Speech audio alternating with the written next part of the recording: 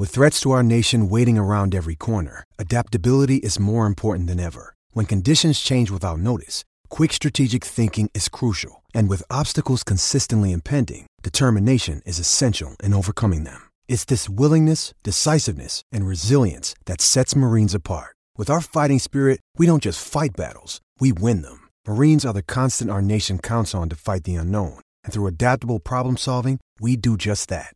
Learn more at marines.com. Welcome to the Go Big Betcast with Dave, Boomer, producer Skip, and Redcast Rob. Welcome to the Go Big Betcast. I'm your host, David Gaspers, and I'm with Boomer. Well, I'd just like to give a little reminder to all of our Creighton listeners that when you wash your red Husker volleyball shirts, use cold water for the first few washes. Helps prevent the colors from kind of bleaching out and staining everything else you have. So. I'm also with Redcast Rob. Hey, guys, in case any of the Husker media is listening to our show, the appearance of my family before the show to come in and say hi to everyone was absolutely staged. Just reassuring us that the Redcast Rob family is happy and healthy up there in Greeley. We have a very special guest tonight. He has his own show. I think it's called the Go Big Redcast. Honky, you want to introduce yourself? Yeah, I'm Honky. I've been playing my Nintendo. I brought that out, and I've been playing some Tecmo Bowl. And then in honor of the Buffalo Bulls coming here, I took the Bills, Dave, your team from back in the day. And I'm 6 games in, and I already have a 1,000-yard rusher and 2,000-yard receiver. So pretty proud of my performance. All right. Well, Honky, tell us this Redcast show. I mean, what's it all about? Is it a highly successful podcast? You guys just start off recently. What's going on with Redcast?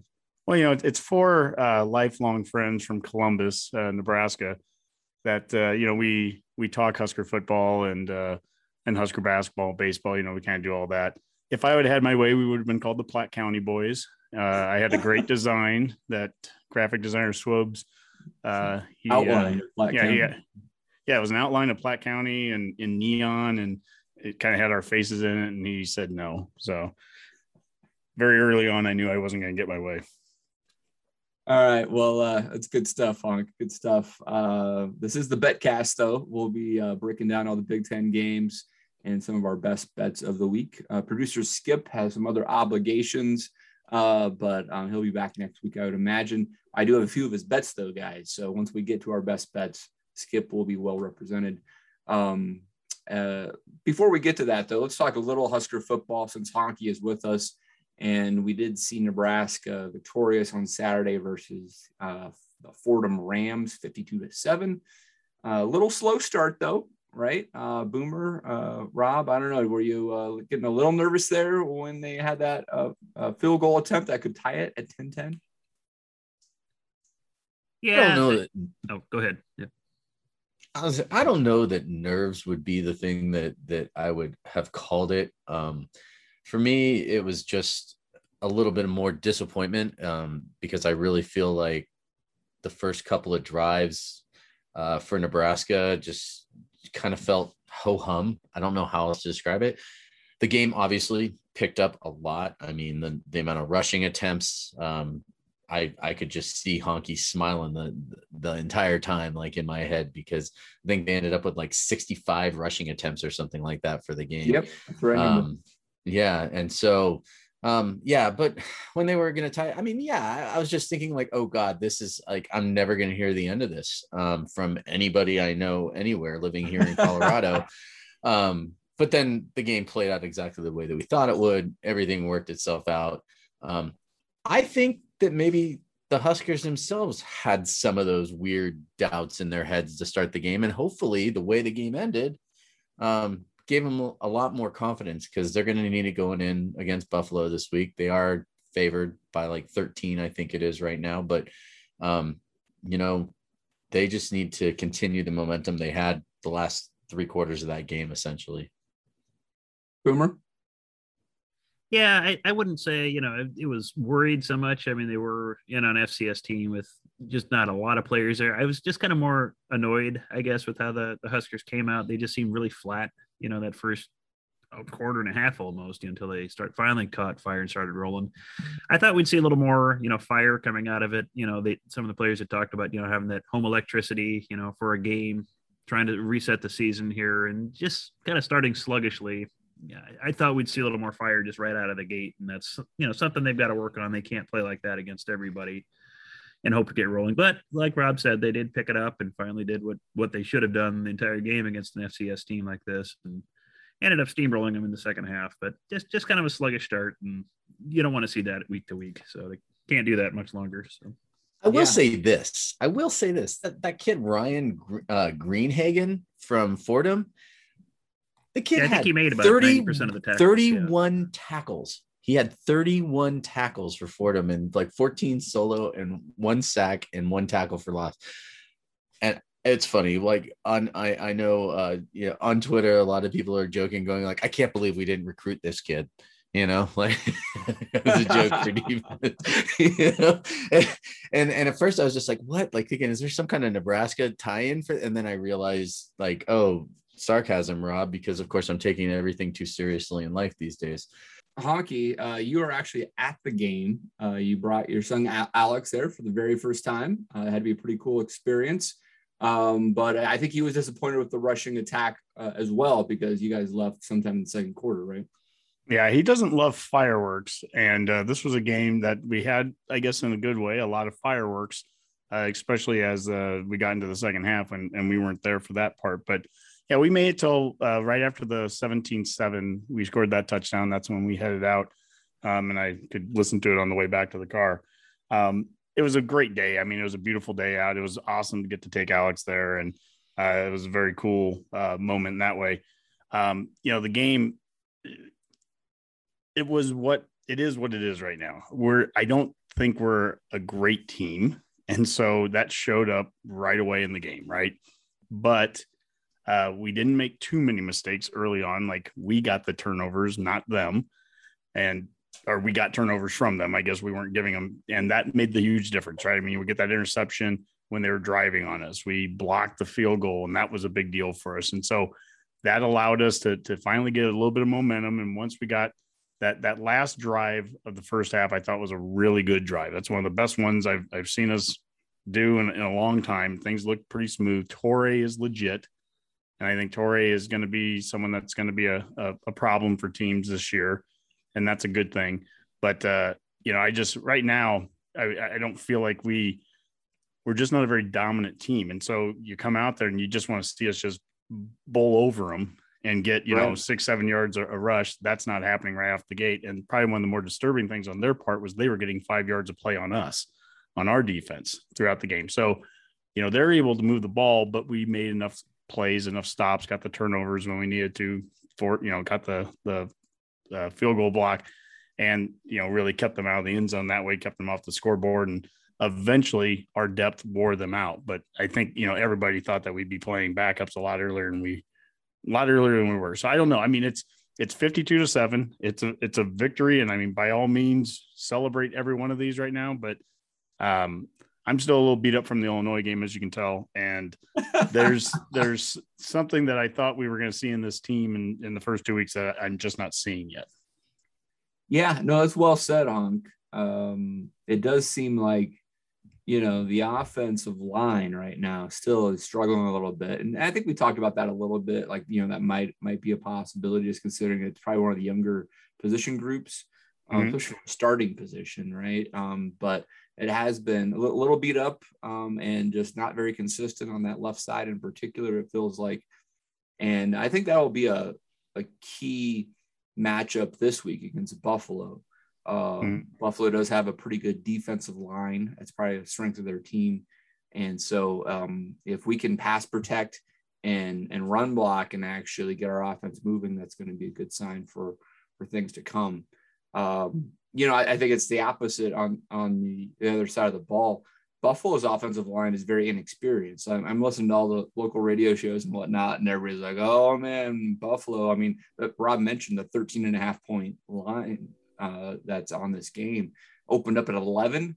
moved up to 14, I think. Now it trickled back down a little bit to 13.5. And I'll be like, wow, how are we going to cover that? And like, I don't know. I'm not going to take the bet. That's for certain. But that Buffalo offensive line has got, I think, going into the season at 12 or 13 starts behind it. And I don't think starting against Wagner is really going to make any difference. And so it'll be our defensive line pressuring up against that young Buffalo offensive line, which they're going to want to run the ball. And so that should be interesting to see how that plays out. Yeah, I mean, this is a physical team for a group of five.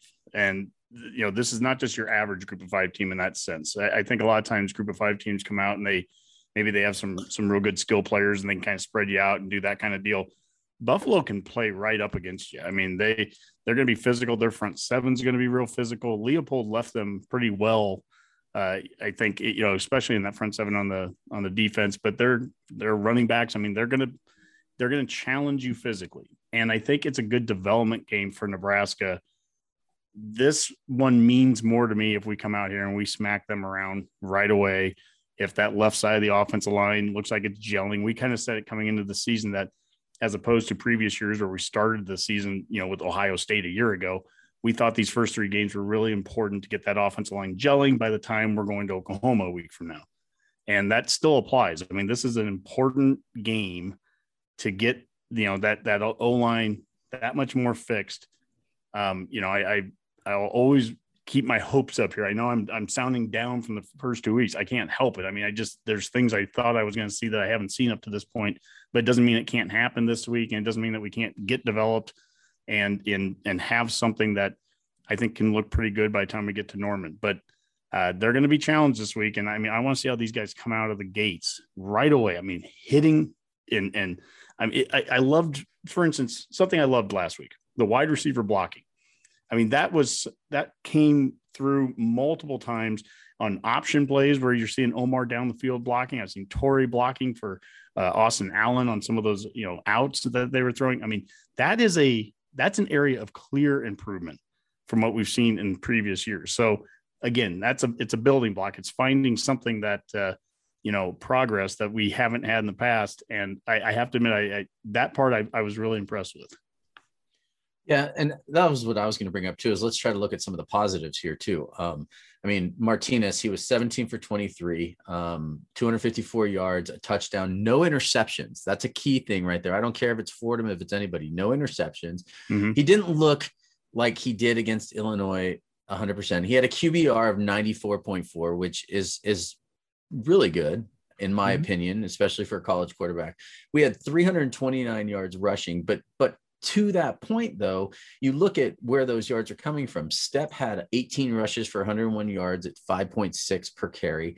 You know, Smothers and Toure each, you know, had 3 or 4. We got Martinez only ran the ball 8 times. That's key. He only ran the ball 8 times.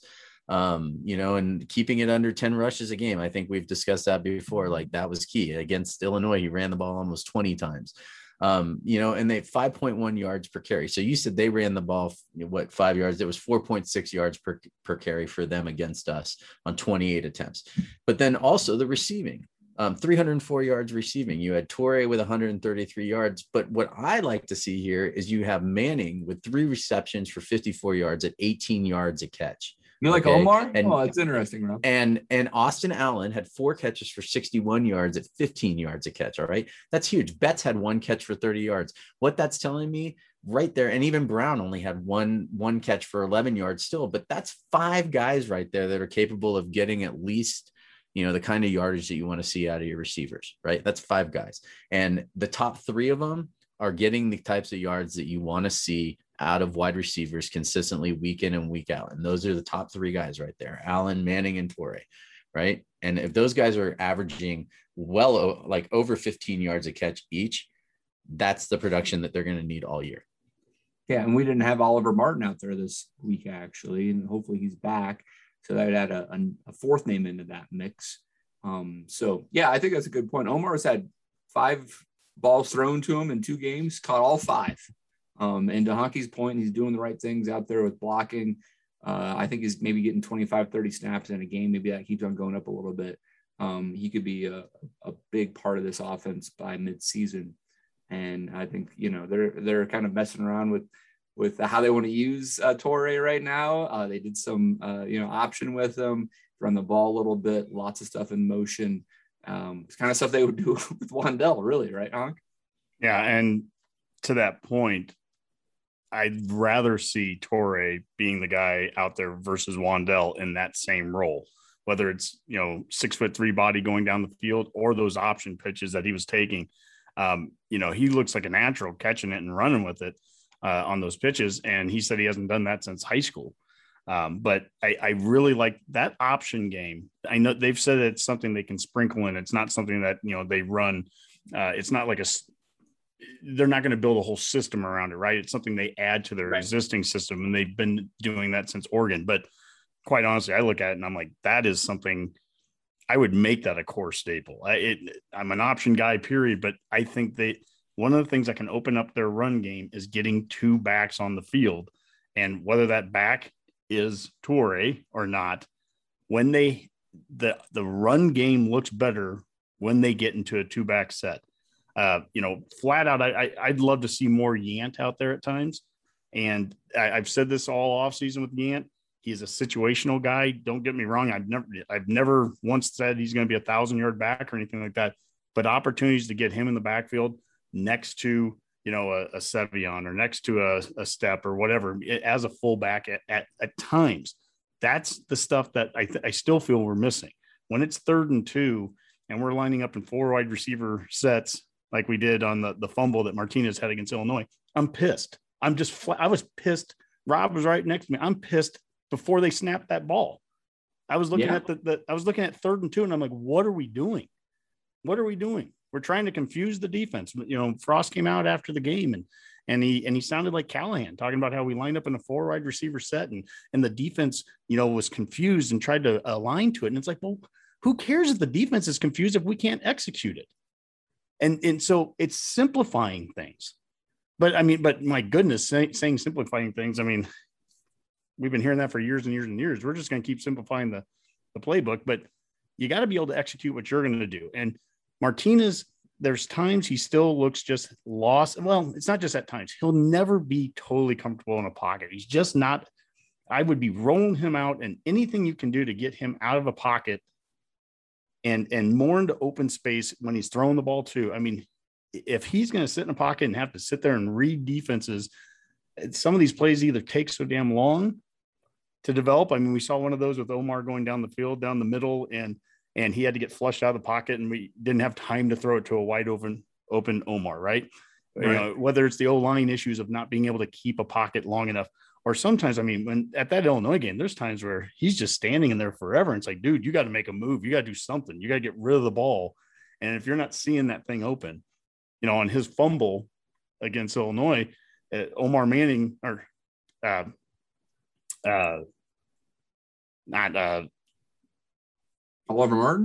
Oliver Martin. Thank you. Gosh. Oliver That's Martin. What I'm here for. Yeah. Well, he was supposed to be the guy that he was open for a second. They were going to throw it to him and he didn't, he missed on it. And it's like, well, it's too late. Now you got to go run and tuck it and ball comes out, right? You got to be decisive. Ball's got to be moving quickly. And so if that's not happening now with Martinez, I don't have any reason to think that's going to happen. You have to call things a little different so that put him in positions where he's not, where he's not in those spots where he's having to make those kind of decisions. Yeah, no, that's fair to say. Well, after Adrian exited the game with a comfortable lead, we did get to see Logan Smothers. Boomer, this is the first peek we had in with Logan in real game action, even though it was against Fordham. And he looked all right. What do you think?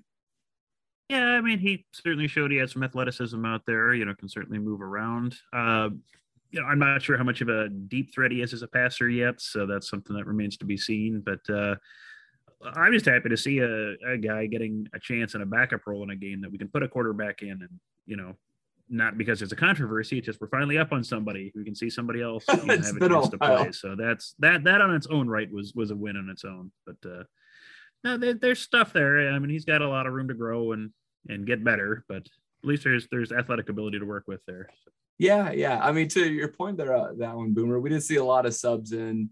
I can't remember, what was it, like 88 players might I saw action, something like that. But Honky, I read somewhere where you kind of forget, obviously we opened the season with a Big Ten opponent. All of last year was Big Ten opponents. The previous year obviously would have ended with all Big Ten opponents. It'd been a long time since we had played a non-conference foe, let alone a non-Power 5 team. I was reading somewhere, I think in Pelini's first three years, he played 12 non-conference games, and went 12-0 in all of them or something like that. And obviously Frost had only done a handful, like 6 or something like that, right? So I mean, it is a little unusual to go that long without having an inferior opponent to kind of work out some kinks. So you have to take that as a positive. I do. Unfortunately, I think Illinois was an inferior opponent, but that's just fair. Again, it is what it is. Look, it is a feel-good game in no other sense that we blew the team out. We played a lot of guys. We got backups in there. Logan Smothers is clearly the number 2. That's something that was, up for debate until you see him come out there as the backup, right? Harburg could have come in as a 3rd. They're clearly holding him as a 4-game red shirt. So they didn't even put him in for that last snap. Masker got that one. So, we learned a little bit more there. Smothers is, I think he has a lot of similarities and traits that Martinez has. He's definitely, the speed is there. He's a fast quarterback. They ran some options with him. He turned his back on the one, and that's where he fumbled it. I don't know what the backs are doing turning around. Like, saw some of the running backs doing the same thing. It's like, what are you doing? You don't want to be running into defenders with your back, but anyways, but Smothers did good. I mean, for his first time out there, 4-7, 50 yards, and he ran 4 times for 36 yards, 9-yard average right there. I mean, he's got there's a lot of talent there. Yeah, no, I mean, I think it was a positive, obviously, to see just him out there and executing the offense. Felt like he was quite comfortable doing that. To Boomer's point, he may not have the strongest arm, so that may limit what he can do with some of his passes, but the rest of the offense is there, and it was good to actually see him do that. I'd love to be able to have another game this year, to your point about Illinois not being as good as we made them look like, but maybe we can do that to someone later this year, and we can actually get them back in one of those situations. Yeah, I had a question. Do you guys think we've developed, or we know who, like, you referenced Donkey having 2 running backs back there. Do you think we've identified the top 2 running backs? I mean, it seems like, Stepp was the go-to guy in this game, but it's like everybody else saw about 5 or 6 carries, and I don't know if we ever got a good feel for who a number 2 guy is yet. Do you think anyone's separated themselves yet at that, or I don't still a work in progress?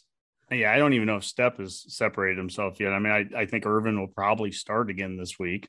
Irvin still, I think, is our best blocking back out of all of them.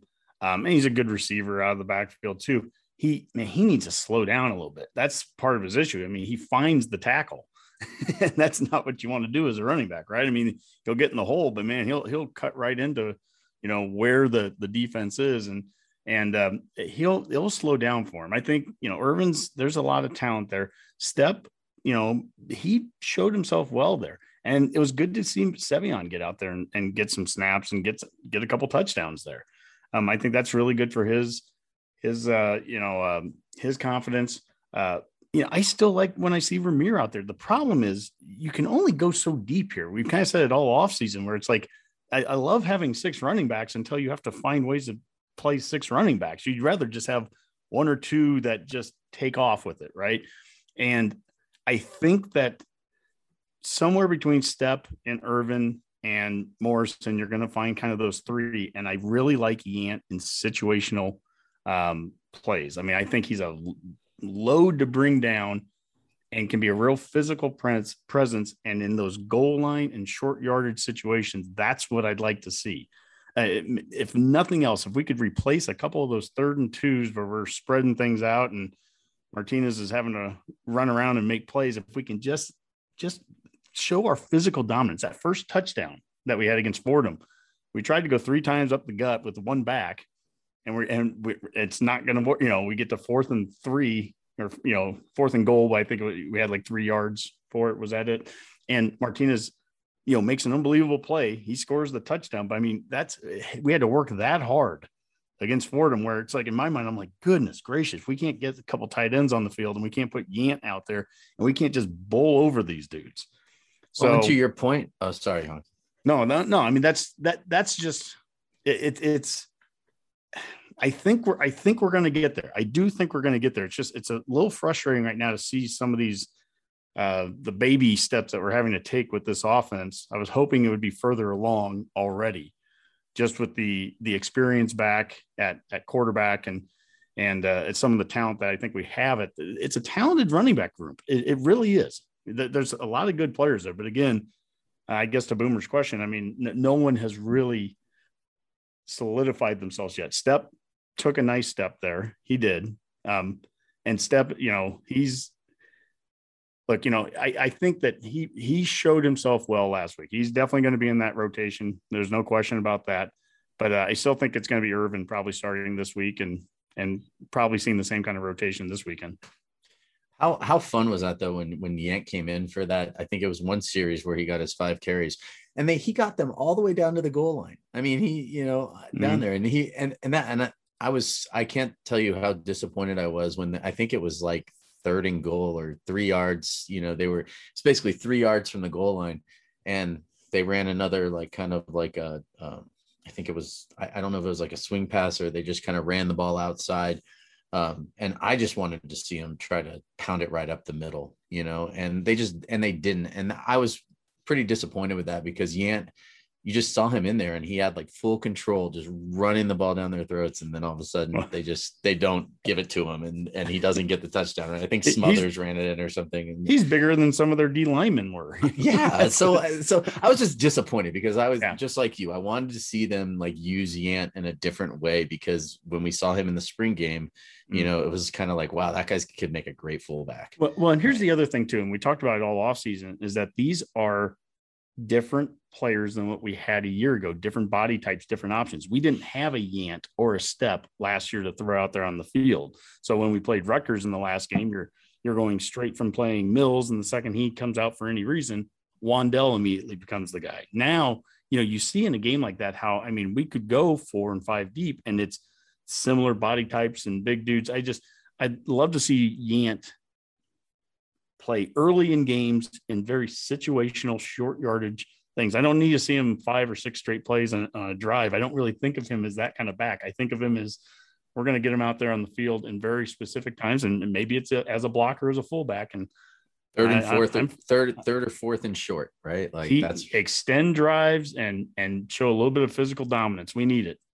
All right, guys. Well, let's turn our attention to the Nebraska Buffalo betting lines. And as we had mentioned, I think this opened up at an 11 and a half point spread for Nebraska, and actually has moved up to, at one point, I think I've heard it was at 14. I've seen it at 13 and a half now for the last couple of days. Honky, if you had $100, would you how would you bet this game? I'm the wrong guy to ask for betting questions, right? Right now, if it's at 13 and a half, I mean, that seems about the height of what I would feel comfortable in right now picking Nebraska. I think we can win by 10, I don't know, 8, 9, 10 points, something like that. I think we got to come out fast. I mean, at the end of the day, we can't be playing from behind. If we're going to establish the running game like we want to, Frost has come out and he said it multiple times now, we have to have a lead to be able to do that. If we're trying to come from behind, you're going to be seeing the ball thrown up in the air more.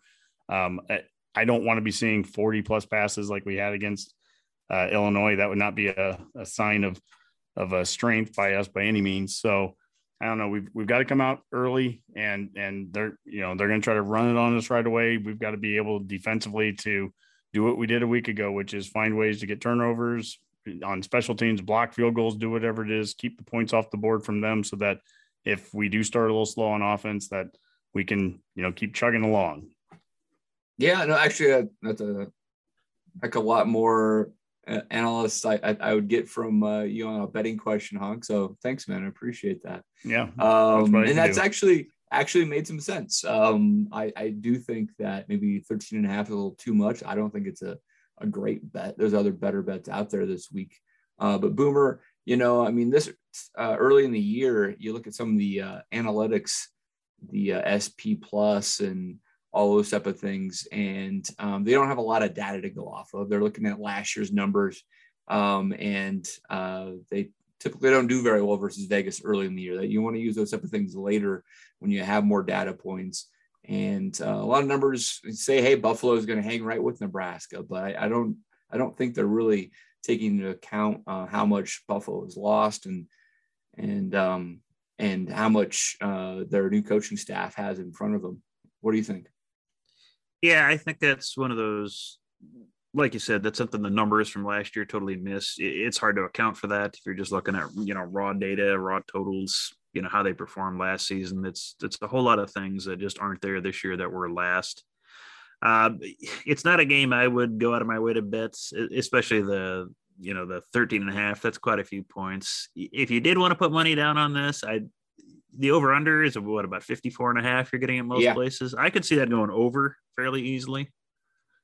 I think you could see Nebraska getting in the mid 30s in this, and then it's not asking a whole lot of Buffalo to, score 20 some points on there, and you could still win the game pretty comfortably and hit that over. So if you're going to play that might be my approach, but I don't bet Nebraska games anyway, just as a matter of principle. And like you said, this is just a lot of unknowns in this.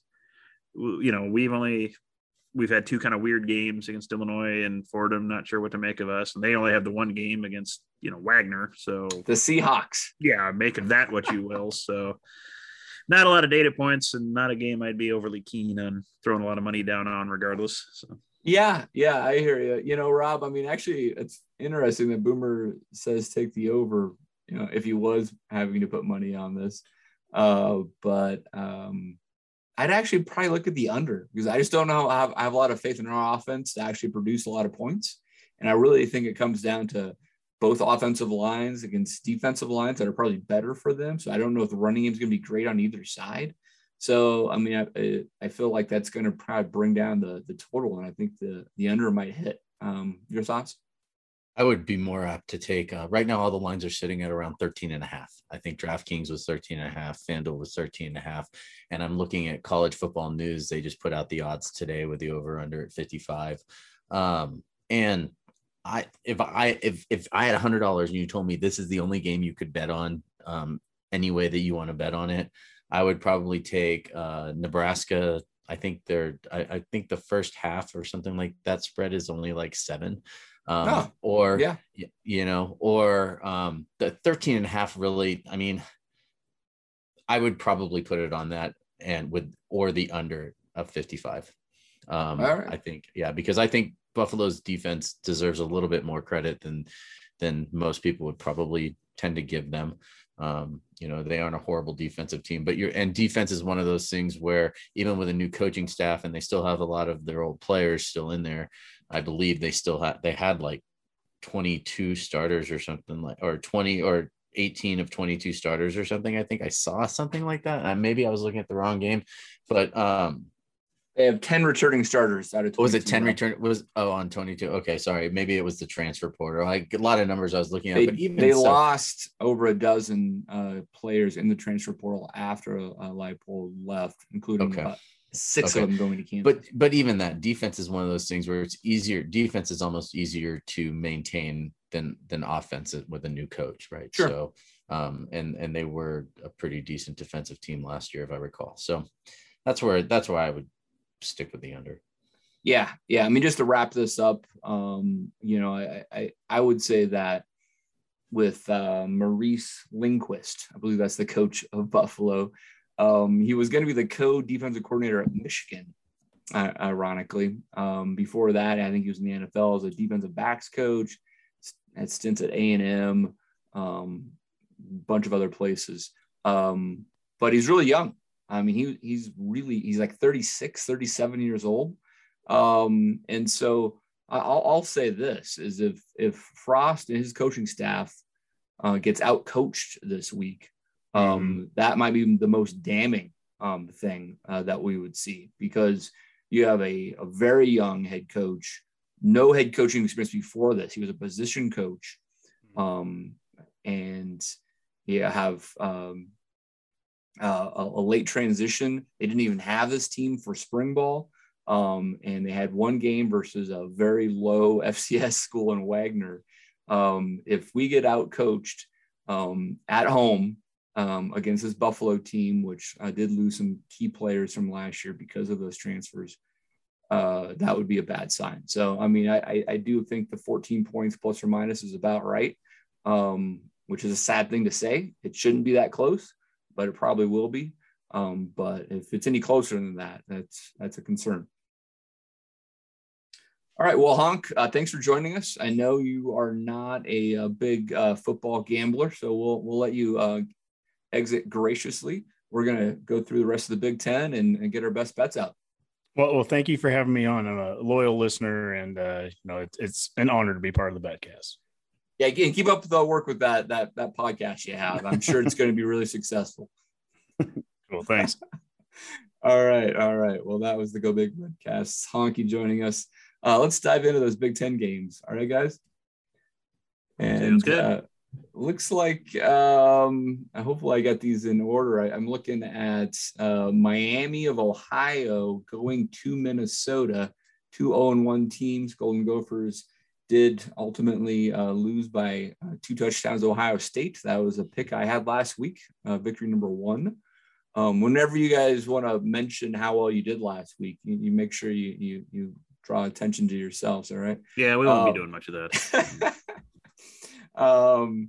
I admittedly did not bet a lot on Big Ten games last week because there was a lot of Big Ten versus Big Ten games, right? So sure. I just with that, the fact that they were conference games, I wouldn't have touched those with a Big 10 foot pull, right? I think that's how you say it, Rob. Exactly. Yes, Big 10 foot pull. Okay. Well, anyway, Minnesota is a 20-point favorite versus MAC team Miami, the Redhawks. Over under at 54. Anybody having a sense on this one? Yeah, that's a game. The Gophers always just seem to kind of play around whatever their opponent is, somewhere in that range. So I don't know if I would trust them to score, to really blow out Miami of Ohio on this. Plus, you're going to be trying to find that right running back to replace Ibrahim, who's sucks out with an Achilles heel injury for the season. So I don't know. I wouldn't put a whole lot of faith in a huge win for the Gophers on this, but they should win the game. But yeah, 20 is a lot of points. Yeah. I mean, you do have to see how they replace Mo Ibrahim, who was out for the year. Tough loss there. Was having a great game versus Ohio State, 160 yards, I think. He had like 30 carries already. But yeah, it's a tough loss there. Minnesota did look good overall, though, right, guys? I mean, if we were playing Minnesota this week, I would not be feeling too optimistic. No, they did. They looked good against Ohio State, and they even hung in there for a while. So it wasn't long time. It wasn't one of those games where I was thinking, I'm pretty high on Miami of Ohio. Actually, I had them in a parlay last week with the over of 49 against Cincinnati. And at the end of the game, Miami of Ohio, I think they intercepted a ball and ran it in for a touchdown to give me the over. And so I was really big. I was texting back and forth. And Dave's like, when did Miami score? Because Miami was actually playing, was it Alabama? Alabama at the time? Yeah. Correct, yeah. And Dave's like, that score didn't change. What are you talking about, Rob? Like, what can't? And I'm like, no, Miami of Ohio. And so I'm really high on them right now. And so what I would say right now is bet the house on Minnesota. So it's probably right. Probably right. I mean, Miami of Ohio, having watched that game because I had a lot of interest in it. One, Cincinnati is going to be a really good team this year. That I know it's a little off topic of Big Ten, but Cincinnati is going to be a really good team this year. Obviously that's not something big news or anything, but I got to see Miami of Ohio play. Minnesota is going to kill them. All right. There's the inside knowledge there from Redcast Rob. The other big noon game, this is actually the big noon kickoff, I believe, for Fox, is number 3 ranked Ohio State at home versus the Ducks of Oregon, 12th ranked Oregon, who struggled a little bit last week versus a Fresno State team that had played in week 0. They also lost their 5-star first round draft choice DN, potentially Thibodeau. So it'll be interesting to see what Oregon looks like against Ohio State there in the shoe. Spread very similar to the last week for Ohio State. It's up to 14.5 now. I think it started a little bit lower than that. If you were out there early, you would have got this under 2 touchdowns. Over under at 64. Anybody excited to get some action on this game? I'm not touching it. Oregon looked good against, like you said, Fresno State already had a week where they played a game. So they're coming in. They were fired up for that game. All over Twitter, Fresno State fans were and Oregon fans were going back and forth. It was kind of fun to watch because I had no, skin in the game whatsoever. And Fresno State hung in there against Oregon for a long time. I mean, I think they came back there, I think in like the 3rd or 4th. So, it was a really good game. I just think that Ohio State is in a class by itself. They kind of seem like they are a little tough against Minnesota, but in the end, I mean, they pulled out the win that everyone expected them to pull out. And I expect them to do the same against Oregon this week.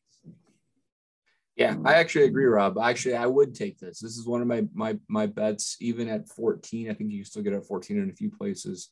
I think they're going to take care of business at home versus Oregon. And I think it's probably one of my best bets of the week. Boomer, any thoughts?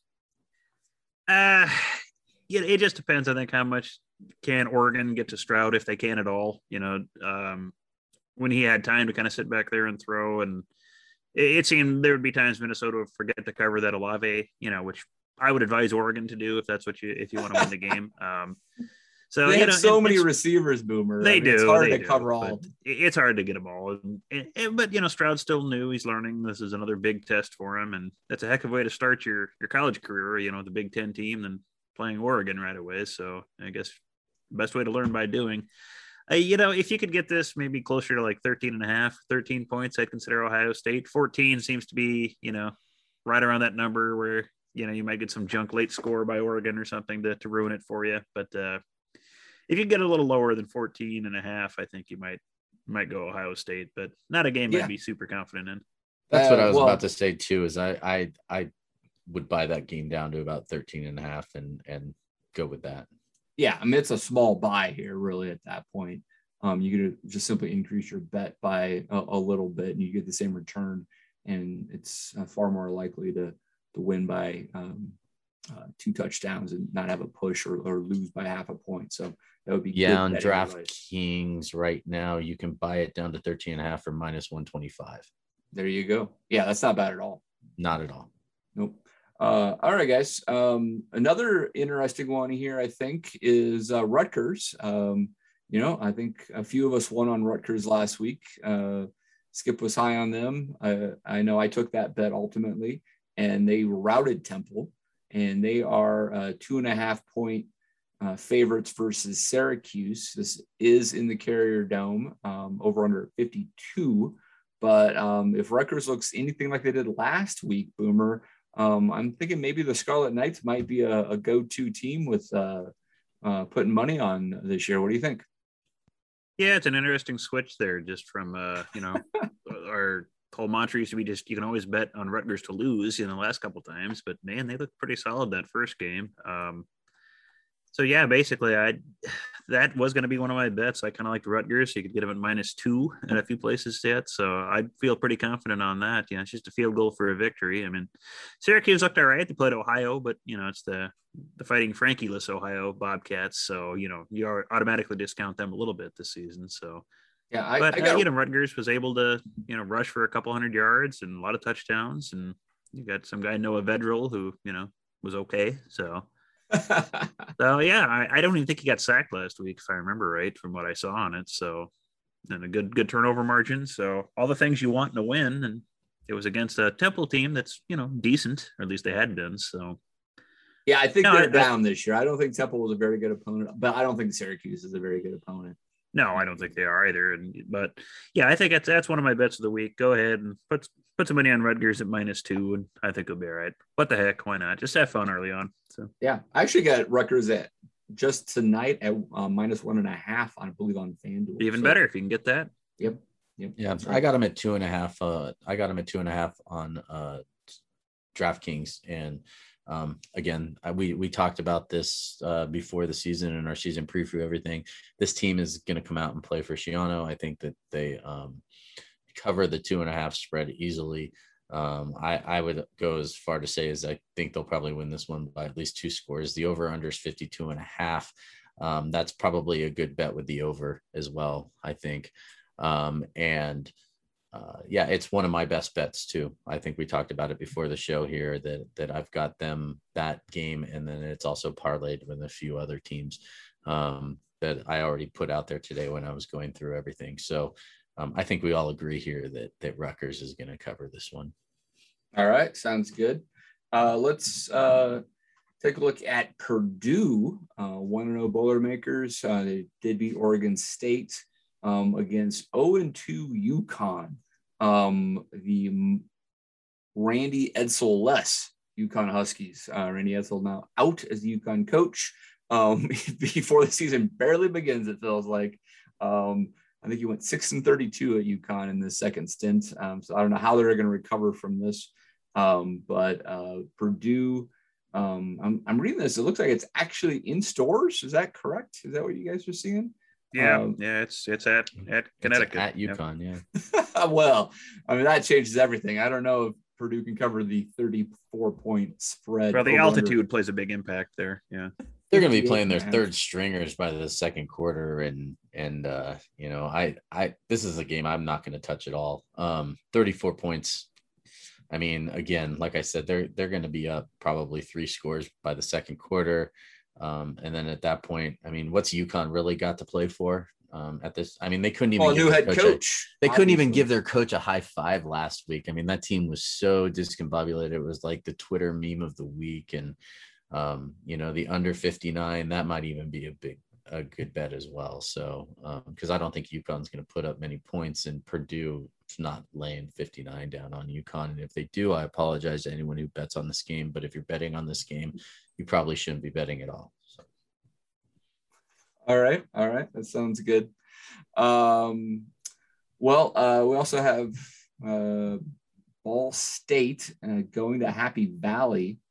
Penn State favored by 23, over under at 58.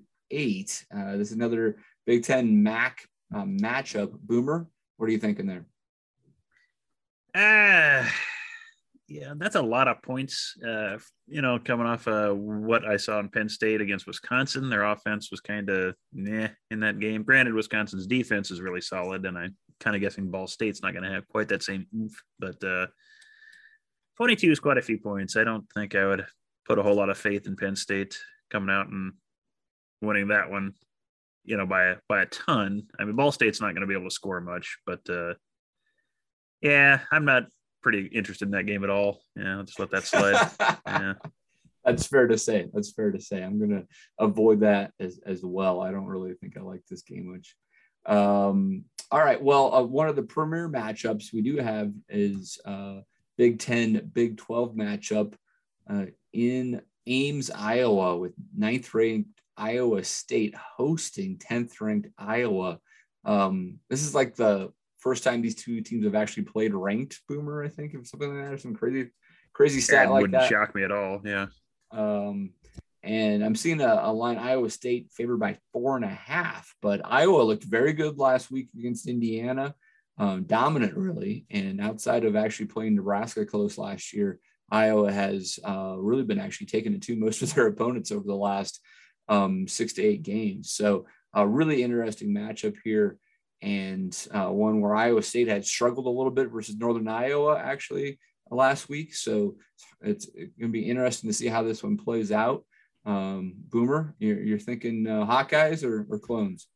Yeah, I'm surprised Iowa State's favored in this game, especially coming off of week one. This is a lot of, I think, coming off of last year's reputation, and maybe they're getting a lot of credit for the game being in Ames and sold out and all that. But Iowa looked really good against Indiana, like you said. They had Penix just all sorts of discombobulated and made some terrible decisions and bad throws. And, Iowa just is able to capitalize on those kind of mistakes, and they really made Indiana pay for those. And I don't know if Iowa State's found their groove yet this year, and they still may be making a few of those mistakes, and I think that's going to lead to trouble for them. I think the wrong team is favored in this personally. So. Yeah, all right. Well, Rob, after our prediction show, and I said that Iowa looks like a good 8-4 team, which is about what they typically would be. I got some flack from some of our Iowa buddies. And you know what? I mean, there was a chance they could have started at 0-2 with a ranked Indiana opponent and a ranked Iowa State, but they also have the chance now to flip that and go 2-0 and have two kind of marquee victories out of the gate. Do you think the Hawkeyes are going to get it done? Well, look, Hawkeye Matt. All right, here's the deal with that one.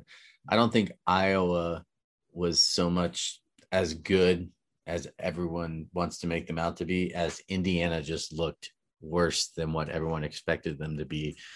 I think that's my take on that. I'm not saying Iowa's a bad team. Don't get all panties in a bunch or whatever it is you want to call it. But I'm still taking Iowa State at 4.5 here. I think that's a great line.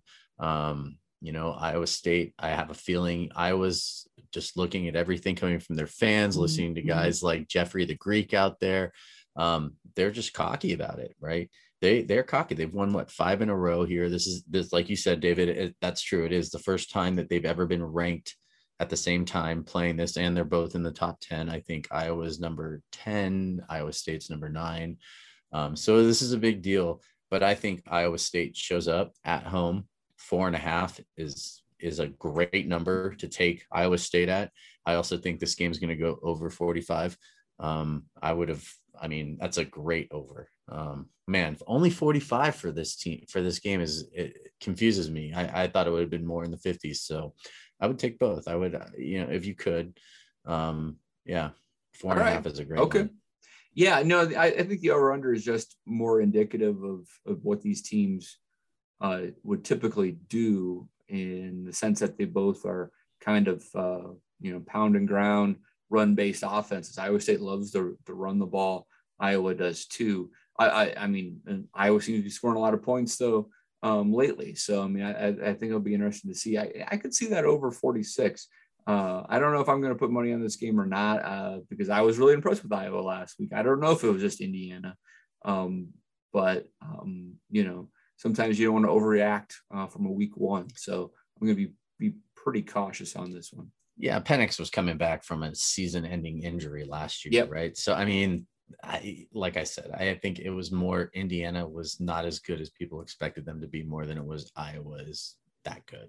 All right, well, let's find out. All right, well, we have 2 night games on the slate. First one is Wisconsin trying to bounce back from that loss to Penn State at home versus Eastern Michigan. Boomer, remind me what Eastern Michigan is mascot wise. Are they like they're the Eagles? Eagles, right? Yeah, that sounds right. Me and Hockey actually stopped by Eastern Michigan's campus and saw the Gray Field. It's like 8 miles outside of Ann Arbor. It's ridiculously close. Anyway, Wisconsin favored by 26, over under 52. If that gives you an indication of what they think of Eastern Michigan. Do you think Wisconsin bounces back big time with a big win? Boomer? Yeah, I mean, they should. They had plenty of opportunities against Penn State and just kept blowing it in the red zone. This is probably similar to kind of the game we had against Fordham. It's a chance for you to kind of bounce back a little and do better. You will just see kind of how hungover they are from that game, and kind of peeved Wisconsin is. Whether they're still gonna kind of be sleepy to start the game, or whether they come out on fire trying to reset their season. But And not a game I love putting a bunch of money on, because you never know in these kind of games, like you said, if they're going to come out and how they'll look, and if it's a slow start again, or if they'll start converting. Wisconsin students won't be there till the second quarter. Well, that's true. Yeah. So, but so if not a game I'd throw a ton of money on. So just, you never know those MAC games. Yeah, I'd probably avoid this one as well. All right. Last one on the slate for the Big Ten is a marquee matchup, or at least one that should have been. Washington trying to bounce back from their upset last week to Montana against Michigan. Michigan favored by 7, over under 48.5. And, I mean, I kind of like this number. I've seen it at 6.5 as well. I might, jump on that one. Rob, you thinking Wolverines here? Yeah, this was a game, I think, early in the beginning of the season. I said Washington was going to win this game. And you know what? I'm going to stick with it. I still think Washington is going to beat Michigan in this game. I do. And what did you see from Washington last week that gives you any indication that they can score against any Power 5 team? I mean, their quarterback play was atrocious. Well, hey, they weren't held out by a Power 5 team last week, Dave. So keep that in mind. It's true. Yeah, and I mean, I don't know. I said it earlier in the season, and I'm just going to have to stick with it here again. I'm not betting on this game. So, I picked Washington to win this game against Michigan, and I'm sticking with it. All right. Well, I mean, I might take Michigan at 6.5. Boomer, what do you think? Yeah, after watching the first 2 weeks, Michigan played one of the directional schools, but I think they've got some kind of offense. I mean, Montana's no slouch, don't get us wrong. I mean, we kind of poked fun at them a few seconds ago. Yeah, but sure. I mean, they're a solid FCS team, but geez, Washington, you've got to perform better than that, especially with the season that you had, hopes for. But sure. Yeah, that's a game I could see Michigan winning by, 7. Like, if you can get it at 6.5, I'd feel good at that. I'm kind of surprised all the money went as far as it did. I think it opened at -1 for Michigan, but definitely. Wow. Yeah, the consensus is definitely in Michigan's way. So if you're a contrarian better, now's your chance to go Washington. But just based on the week 1 performance and what I think Michigan's the better play here. So. Yeah, I guess, Rob, you guys are probably right, but I said what I said earlier, like 2 shows ago. And if I go back on it now, I want to be a man of my word, because that's just who I am as a person. All right, Rob, go down with the ship. That sounds good. All right, guys. Well, that's the Big Ten slate. Obviously, we've already talked about Nebraska and Buffalo. And hopefully Nebraska does cover that. That'd make it a lot funner Saturday. But that's a pretty accurate spread in my opinion. I probably would avoid that. But hey, if you want to put money on them, go for it. All right, guys, let's move attention to the rest of the college football landscape and get our best bets out. All right, guys. Well, let's have producer Skip has given me his best bets of the week. So let's work off of that. And if you like any of these games that he lays out, why don't you jump on those and we'll go from there.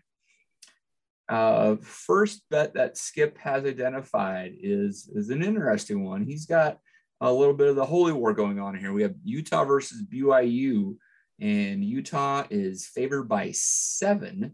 He says Utah, with a way more experience than BYU, who has lost a ton of production from last season, he is taking Utah to cover those 7 points. Anybody else like that one? Yeah, that was one of my picks of the week too.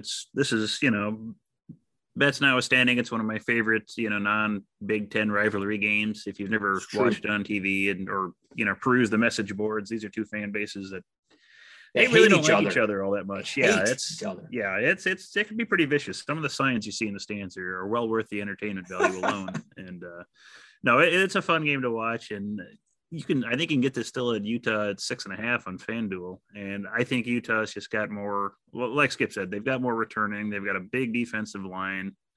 They played pretty well against Weber State. They've got, I think, a transfer from Baylor, I think, is playing as the quarterback. Yeah, Brewer. Right. So, Brewer. So they've got the pieces, I think. BYU's just replacing a lot, and I don't think they've quite hit their stride yet. And they'll be distracted with their Big 12 application, trying to fill that out all week. So I'll definitely take paperwork Utah is the worst, really. Utah minus 6.5, especially if you can get it at that. Still at FanDuel, take that and enjoy that one. So. All right, sounds good. Boomer, you have any other bets you want to lay out there since you got the board? Let's see. We had Utah at 6.5. We had Rutgers at -2. One, I just thought possibly just to mix things up a little. I got Tennessee at Pitt this weekend. I've been going back and forth on this, and you know what? Let's say Tennessee at +3.5. I think they can, if they don't win that outright close, I think they can keep that under a field goal. So just for fun.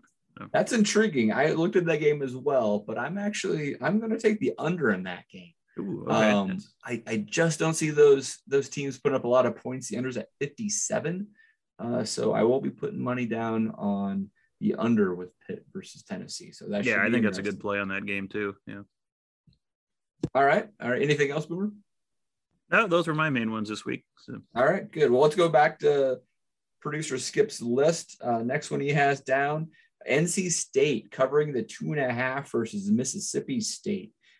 He says, I think NC State is one of the most underrated teams in the country. And I kind of tend to agree with him here. I mean, I think Mississippi State struggled last week. I forget who in the heck they were playing, but it was not one of the Louisiana schools, I want to say. Not a vintage Mike Leach performance offensively. I think NC State's a pretty complete ACC team overall. So I like that bet as well. While I've got the board, I'll throw another one out there. I've already mentioned Ohio State at 14, and I already mentioned that Pitt, Tennessee under at 57. I'm also taking the Rutgers. I found it at 1.5, but if you can get it at 2, that's okay as well. And I also liked the Michigan at 6.5. So those are my bets, plus the NC State at 2.5. So most of mine have already been laid out there, but I think those are pretty solid ones to take. Rob, we already chatted about this Iowa State game. This is one that Skip is taking the Hawkeyes plus 4.5. And he says, sadly, Cinderella teams with lots of preseason hype never work out. Ride the sad negative wave as they don't get it done here. So he's saying that the Clones will not break the streak. The Hawks will keep it going. But you think Iowa State might get it done, huh? I do. I think Iowa State's going to get done. I would not classify them as like a preseason Cinderella or anything like that. I mean, it's not like they're University of North Carolina or anything like that. So, that was for me, UNC, the other UNC, not my UNC, which is just 6 blocks up the street here in Northern Colorado, who lost to Colorado last week. Yes, but UNC losing to West Virginia, I thought that was just Virginia Tech. Virginia Tech. I'm sorry. Virginia, whatever. It's Virginia, like it's even relevant at all anyway. Those two states. Anyway, well, they were one state before the Civil War. I'll give you that. I mean, I'll give them credit. At least they got it right and named it West Virginia, because they're Virginians. They could have easily screwed up and called it East Virginia on accident, right? But yeah, I don't know. I don't think Iowa State's a Cinderella team. I think that they're going to fulfill the expectations that everyone expects them to fulfill this year. And that's gonna be it. And this is one of those times when, last week I listened to Skip a couple times and he got it wrong, and this is another one where he's gonna get it wrong. All right. Well, in that case, what else you got for me, buddy? Well, I was looking through a bunch of games. I'm actually looking at Wyoming at -7 over Northern Illinois. I like that game. It's at Northern Illinois, so there's no altitude to take into effect there, but I don't know. I always enjoy watching Wyoming play, and Northern Illinois, I don't think is going to be a formidable opponent for them. So taking them. And then the other game too that I am looking at, which I'll just keep rolling with it because I did it last year. I'm taking Coastal Carolina to cover against Kansas at -25. Kansas, yes, coming off their first win in like 15 years. Congratulations. Their students stormed the field there in Lawrence, and that was really ridiculous. Quite frankly, you guys should be embarrassed of yourself. They beat South Dakota, Rob. Come on. Oh my, yeah. Good job. You can't see it, betcasters, but I'm giving a thumbs up right now. So I'm going to take Coastal Carolina. I did watch Coastal Carolina play last week, and they look good. They're a good team, so I think they will easily cover against Kansas. Yeah, no, I could see that. I might put some money on that one. I might buy it down a little bit. But riding the wave against Boomer, Kansas again. Boomer, you had a win total a bet on Kansas. What was that? Because I did. Their over under that you could get was 1. So I'm at a push already. It's just pure fun from here on out. Just hoping for that one team to fall asleep against the Jayhawks, or maybe have half the team out for academic issues or something, and slide in with that win number 2. So it's just free money from here on out. Either get the congratulations, Boomer. So there we go. Thanks, Kansas. So maybe that's why all the students were out celebrating, Rob. They all put that bet down, and they all know we're good at least. So that's right. All right, guys. Well, a lot of fun. It was fun having Honky on the show, and I think we have some good bets out there. Good luck to all the betcasters with their gambling luck this week. And for now, let's call that a Go Big Betcast. Go Big Red.